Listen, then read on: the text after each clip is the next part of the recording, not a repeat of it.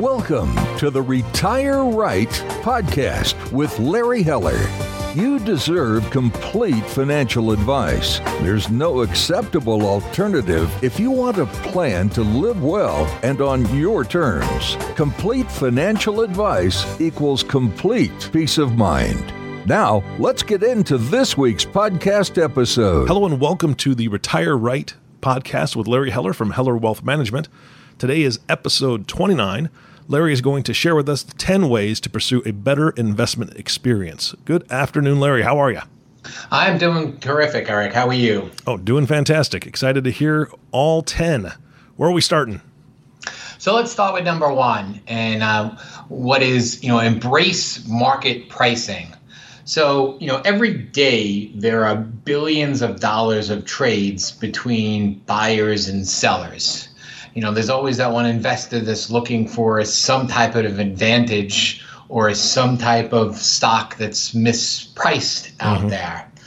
But with all the trading that goes on electronically over the world, that it really is, for every buyer there is a seller, and the market is really efficient and the price is really efficient. So, trying to look for that inefficient or that wrong pricing there is really not going to be, you're not going to be able to find that. So don't really try to pursue mispriced stocks. Really to embrace the market pricing across the board. Sounds like a needle in a haystack kind of thing. Absolutely. Got it. All right. What's next? So number two, don't try to outguess the market.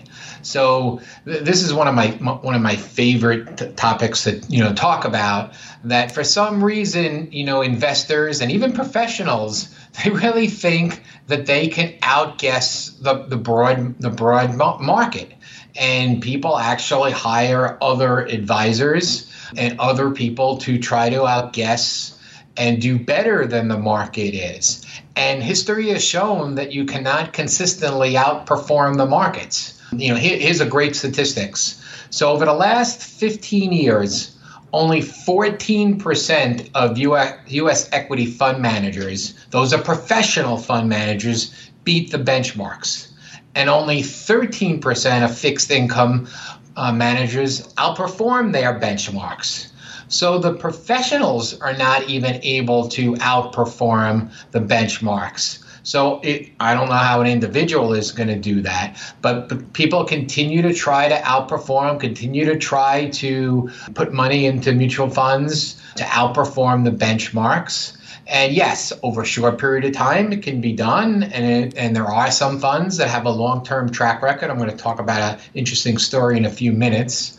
But that's not the reason you should be hiring your advisor is to beat the market and not really to outguess the market. You really should be hiring an advisor to create your proper asset allocation, to go through your long-term goals and align your investments with your long-term goals, to assess your risk tolerance and making sure your risk is proper to the investment strategy that you have up, to make sure that you're minimizing the taxes and planning, forward, and a myriad of other reasons to hire a financial advisor, not to outperform, but to try to outguess the market. 14% is pretty abysmal. That's a little staggering. Now, can you explain what the benchmarks really are? Oh, yeah, great question, Eric. So if you are investing in, let's say, large cap stocks, there is a benchmark against that. Now, there are different benchmarks. Everyone has heard of the S&P 500. Mm-hmm. So that is a benchmark of the top 500 United States firms in there. So a lot of large cap mutual funds are benchmarked against the S&P 500. And each category has their own benchmarks. Small caps have the Russell 2000, and you can even go even further, Russell 2000 value. So each one has a benchmark, and that's what the advisors, or when you're looking to invest, you can say, okay, how does your portfolio compare to your benchmarks? Got it. All right, what's number 3? Okay. So number 3 is resist chasing past performance.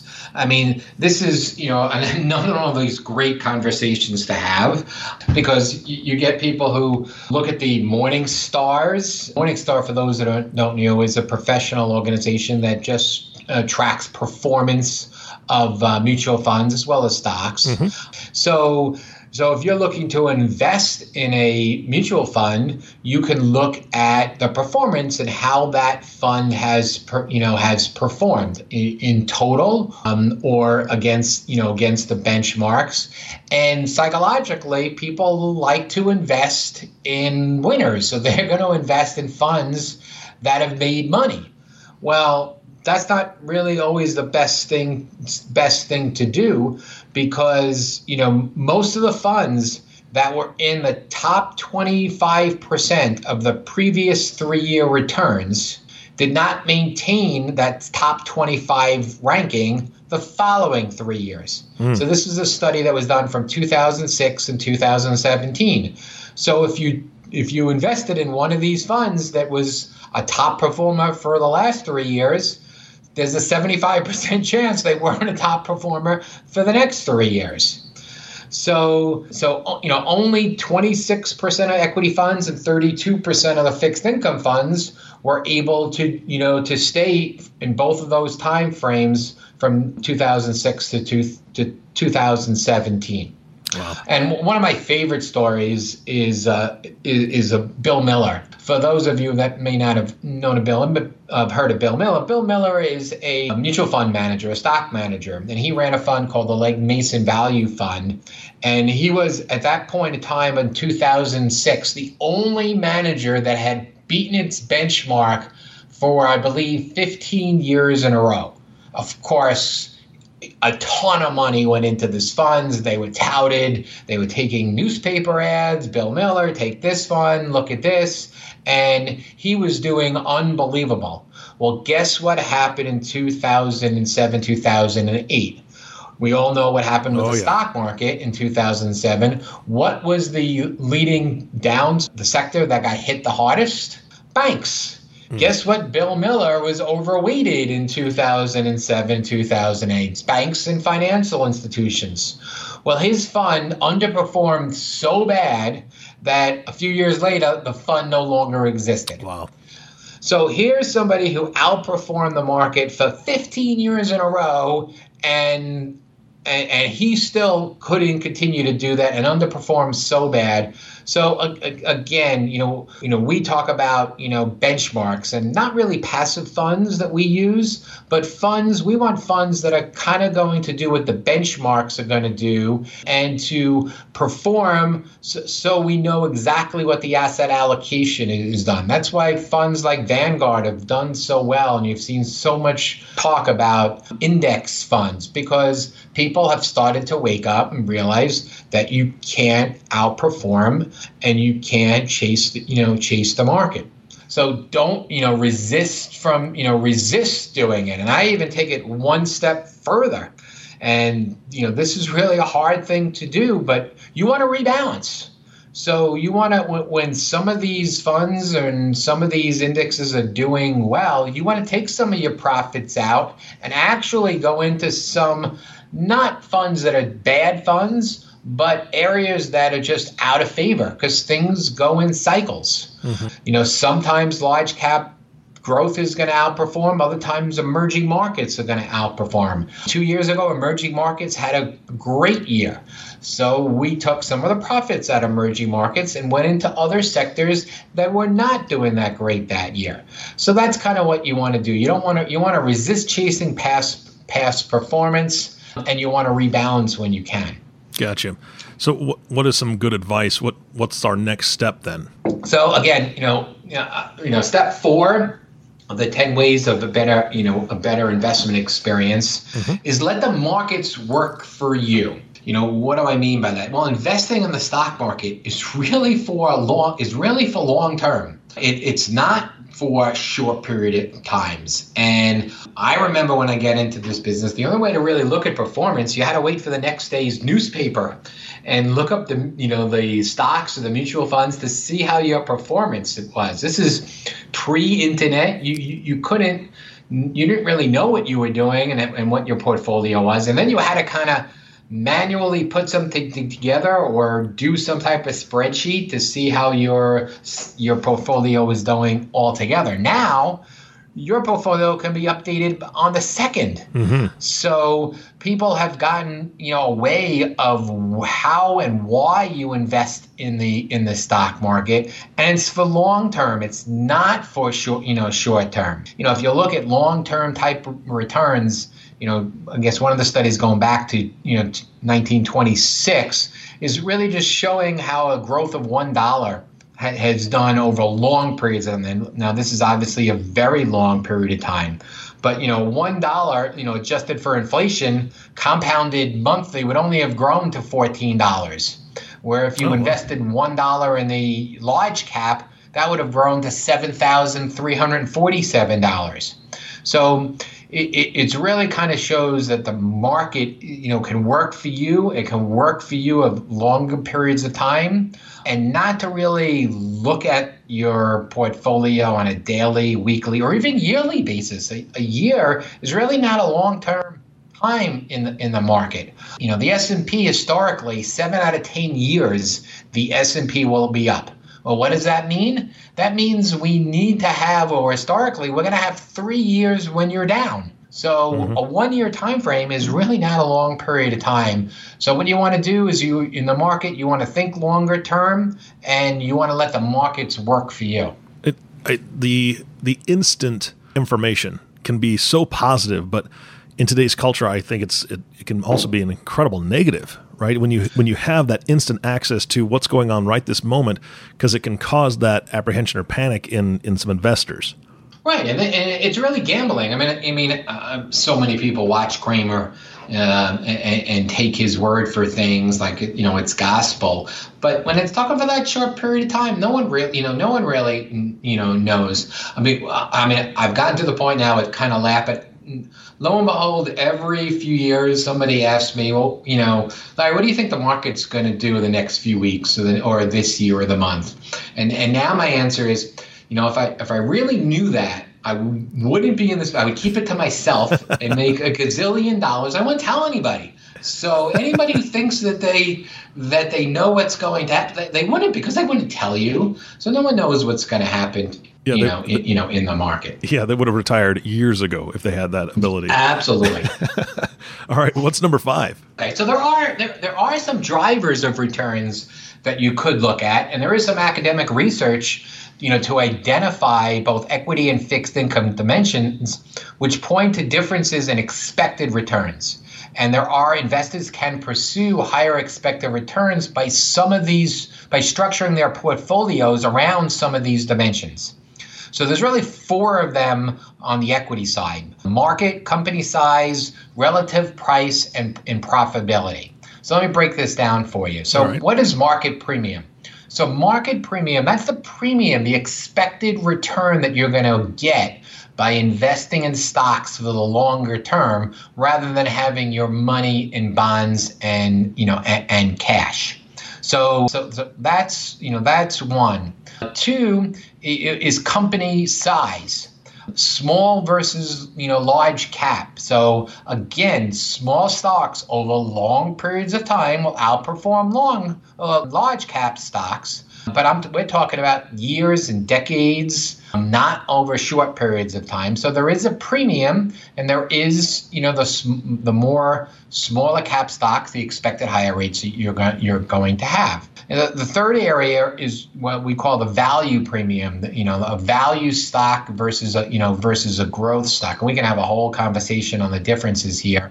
So growth stocks, everyone now is looking at Apple and Netflix and companies that are high growth versus companies that are undervalued based upon their stock price. Well, again, history, long periods of time show that value stocks will outperform growth stocks. That hasn't been the case for the near future. And then profitable companies that have a higher profitability have done better over longer periods of time. So it'd be real easy to kind of say, because I've had some people come to me and say, Larry, let's put all our money in small cap value stocks that are extremely profitable, because over long periods of time, that's going to be your higher winner. The problem is the volatility of that people won't wait out the longer period of time, and there could be some short periods of time where that sector has underperformed. Mm-hmm. But there are areas, and when you're creating a portfolio, you can create a portfolio to take advantage and identify some of these expected rates of return. So on the fixed income side, there's two categories there. What we call term, which is the duration, and credit, which is the risk. So for an example, if you own a 10-year bond, they're going to pay higher than a 1-year bond. Same thing on CDs. Yep, makes sense. So you're going to get paid more for having a longer bond. However, in a rising interest rate environment, there's risk of having a long bond, because if your bond is paying you 4% and 3 years later, bonds, you can buy bonds at higher, you're stuck with a lower yielding bond. And the only way to get out of that would be to sell it for a loss. In a falling interest rate environment, it's just the opposite. So, looking at duration, deciding, okay, what am I comfortable with? Am I comfortable with a long duration? Am I comfortable with a shorter duration? And then how much of an interest rate swing will impact that investment? And then there's credit rate risk. So credit rate risk is the difference between the quality of bonds that you own. For example, if you own a AAA bond, they're going to pay less than if you own a BB bond, because there's a potential that BB bond could default. So that issuer has to pay higher rates. So again, creating a portfolio, looking at all these different structures can impact the expected rates of return, and you should know kind of what your expected rates of return on versus what the portfolio that you have created. And that really takes us into your sixth point, which is practicing smart diversification. Go for it. Yes. Another great conversation to have is, diversification. So, when you're meeting with new clients, or you're having general conversations about investments and how they work and the risk that one investment or one class or just the stock market has amongst the risk of stock versus cash versus bonds, and looking at risk tolerance questionnaires, you come up with a portfolio that, everyone is comfortable. This is what the expected rates of return, and this is the risk that, that they're comfortable with. Because if you're only in one class, you're going to have to accept a higher rate, a higher amount of risk. So even now, the U.S. market is outperforming the world market. So if you don't have a diversified portfolio and you're overweighted into the U.S. market, or only weighted into the U.S. market short term, you are outperforming. However, you have more risk in your portfolio. Mm-hmm. So, clients love to have conversations about diversification to reduce risk. But then when you're going through the performance and the reviews, and when the stock market is having good years, they're like, oh, I wish we would have had more money in stocks than we had in bonds. So we have to remind people that, cash looked great in 2008. People are already forgetting about 2008 and forgetting about diversification. Why do we have money sitting in cash that's yielding very little? Well, it's there for diversification. It's there because you're going to need it in the near future, and it's there because it doesn't have the risk that the stock market has. So, practicing smart diversification with your portfolio makes for a better investment experience. Absolutely, because you have that safety net. At the same time, you're trying to grow, what is potentially your entire retirement. So it makes perfect sense.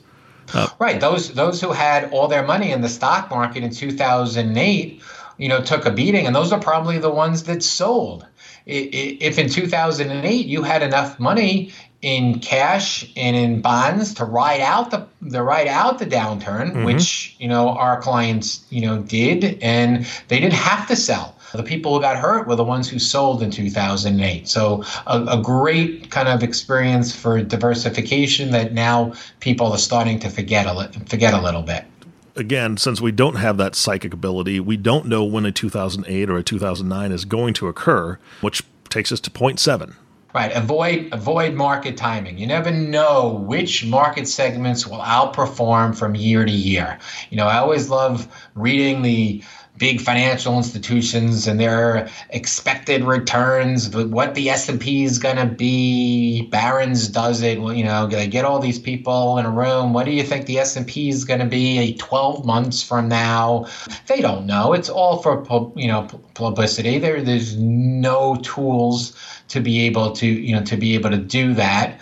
So, trying to market time and trying to decide, okay, this is a good time to get in, this is a good time to get out. In last November when Trump was elected president, we had numerous conversations with people. Oh, the market is going to go, is going to take a hit, is going to get crushed. Well, the first 12 months he was in office was one of the best 12 months the stock market has ever had. So nobody knows when that's going to be. Of course, there's always people that are going to guess it right because there are people out there saying this is what's going to happen to the market. And when it does, they're able to kind of show you, oh, we predicted that. But for every person that predicted it one way, there's somebody predicting it a different way. So avoid market timing. What you do want to do, though, is you do want to rebalance. So if one of your sectors is doing well, so if you came up with a asset allocation between stocks and bonds and cash, and the stock market has had a very good run, you want to rebalance and go take some of the profits out of there and go back into some of the other areas that have not done as well. So avoid market timing, but also rebalance to your targets when things are doing well. And like you said, somebody's going to get it right because somebody's going to be getting it wrong. It just reminds me, my grandfather used to say, even a blind dog finds a bone every once in a while. That's kind of along those same lines. Somebody will guess it correctly, and then it's easy at that point to say, oh, look what I did. I got this right. Right. It's like a broken clock is always right twice a day. Exactly. Exactly. All right. Managing your emotions is number 8, and that is so vitally important. What have you got for us? Yeah. So again, the emotion side is one that's a big part of our practice and part of why people are hiring us, to take the emotions kind of out of the investment side. So when the stock market is doing really well and their portfolio is doing well, they're all elated. They want to add more money into it. They're all happy. And then when the market is down, again, like I said before, 3 out of every 10 years, the S&P 500 has been down going back 70 years. They're nervous. They're fearful. Why are we putting more money into this? So you want to kind of do that. That's when you want to add to that category. So, taking the emotions out is an important factor of, kind of what we do. And that's one of the things, buying individual stocks is that, people get emotionally attached to an individual stock versus a index fund. So when they're attached to an individual stock, when should they sell? It's all the way up. I don't want to sell because I don't want to pay taxes and it's doing so well. And then if it goes down, I don't want to sell. I'm just going to wait for it to come back up a little bit more. And then I'm going to go sell. Those are all stories that we hear. So you want to try to take that emotion out of it. We have a computer program, and once we put in their portfolio based upon their specific goals, investments, and risk tolerance. I'll give you an example. So if we have, let's say, a 10% allocation to large cap growth, and that sector goes up by 20%, so that part of their portfolio has gone from 10% to 12%, we will rebalance back to 10%. We will take that profit off. Are we going to guess it at the exact high? No, but it's all done by the computer side and the numbers side that we come up with to take the emotions out of it. The same thing on the other side. If that fund is down. Now it's down to 8% because it's had a 20% underperformance because the sector hasn't done well, not because the fund is bad. That's when we want to add into that sector. So we're doing kind of the opposite, and that goes against human nature. And managing your emotions is something that we constantly do with clients when we meet with them. Something that contributes to that is media. So number 9, you have look beyond the headlines. Yeah, we've talked a little bit about this already, you know, the Trump factor and the Jim Cramer story, but there's always something out there that moves the market on the short period of time. You know, whether it's the tariff deal or whether oil got crushed. So those are all short-term type of events. Eventually, it goes back to is the company going to make money based upon what their stock price is? So don't get caught up with these these current headlines. Or don't read the stories about, sell now, looming recession, retiring rich. One of my favorite sessions to listen to is Weston Wellington, who works for Dimensional Fund Advisors. And he has, going back, all the way back to the 80s, magazine covers and stories about which stocks to sell and which stocks to buy and when to get out of the market. And he'll kind of show you something at the beginning of the year. And then a year later, he'll show you what the numbers are. And it's exactly the opposite of what happened. So it is, it's funny to see and to look at these and to see the actual critique of what has happened with these. So, look beyond the headlines and really invest for the long period of time. All right. And that brings us to big number 10, which is kind of what we can do.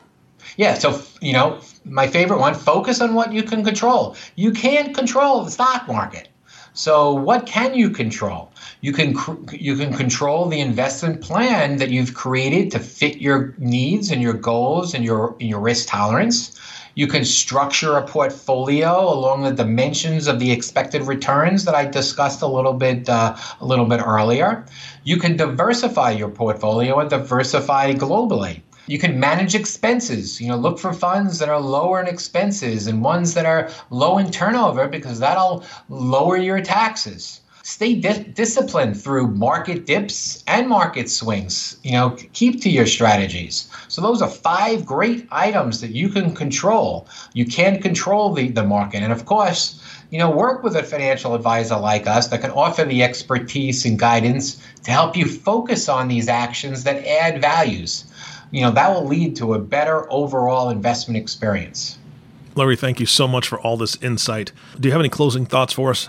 It's tough. It's tough out there. There's a lot of media and a lot of things out there and a lot of emotions in there. So I hope that these 10 ways that I've discussed will lead to a better investment experience for you. I bet they will. Absolutely. Thank you so much for listening to today's podcast with Larry Heller. If you have not subscribed to the podcast yet, please click the subscribe now button below. This way, when Larry comes out with a new podcast, it'll show up directly on your listening device, which makes it incredibly easy to share these podcasts with your friends and family who can get an amazing amount of wisdom from what Larry's teaching. So for everyone at Heller Wealth Management, this is Eric Johnson reminding you to live your best day every day.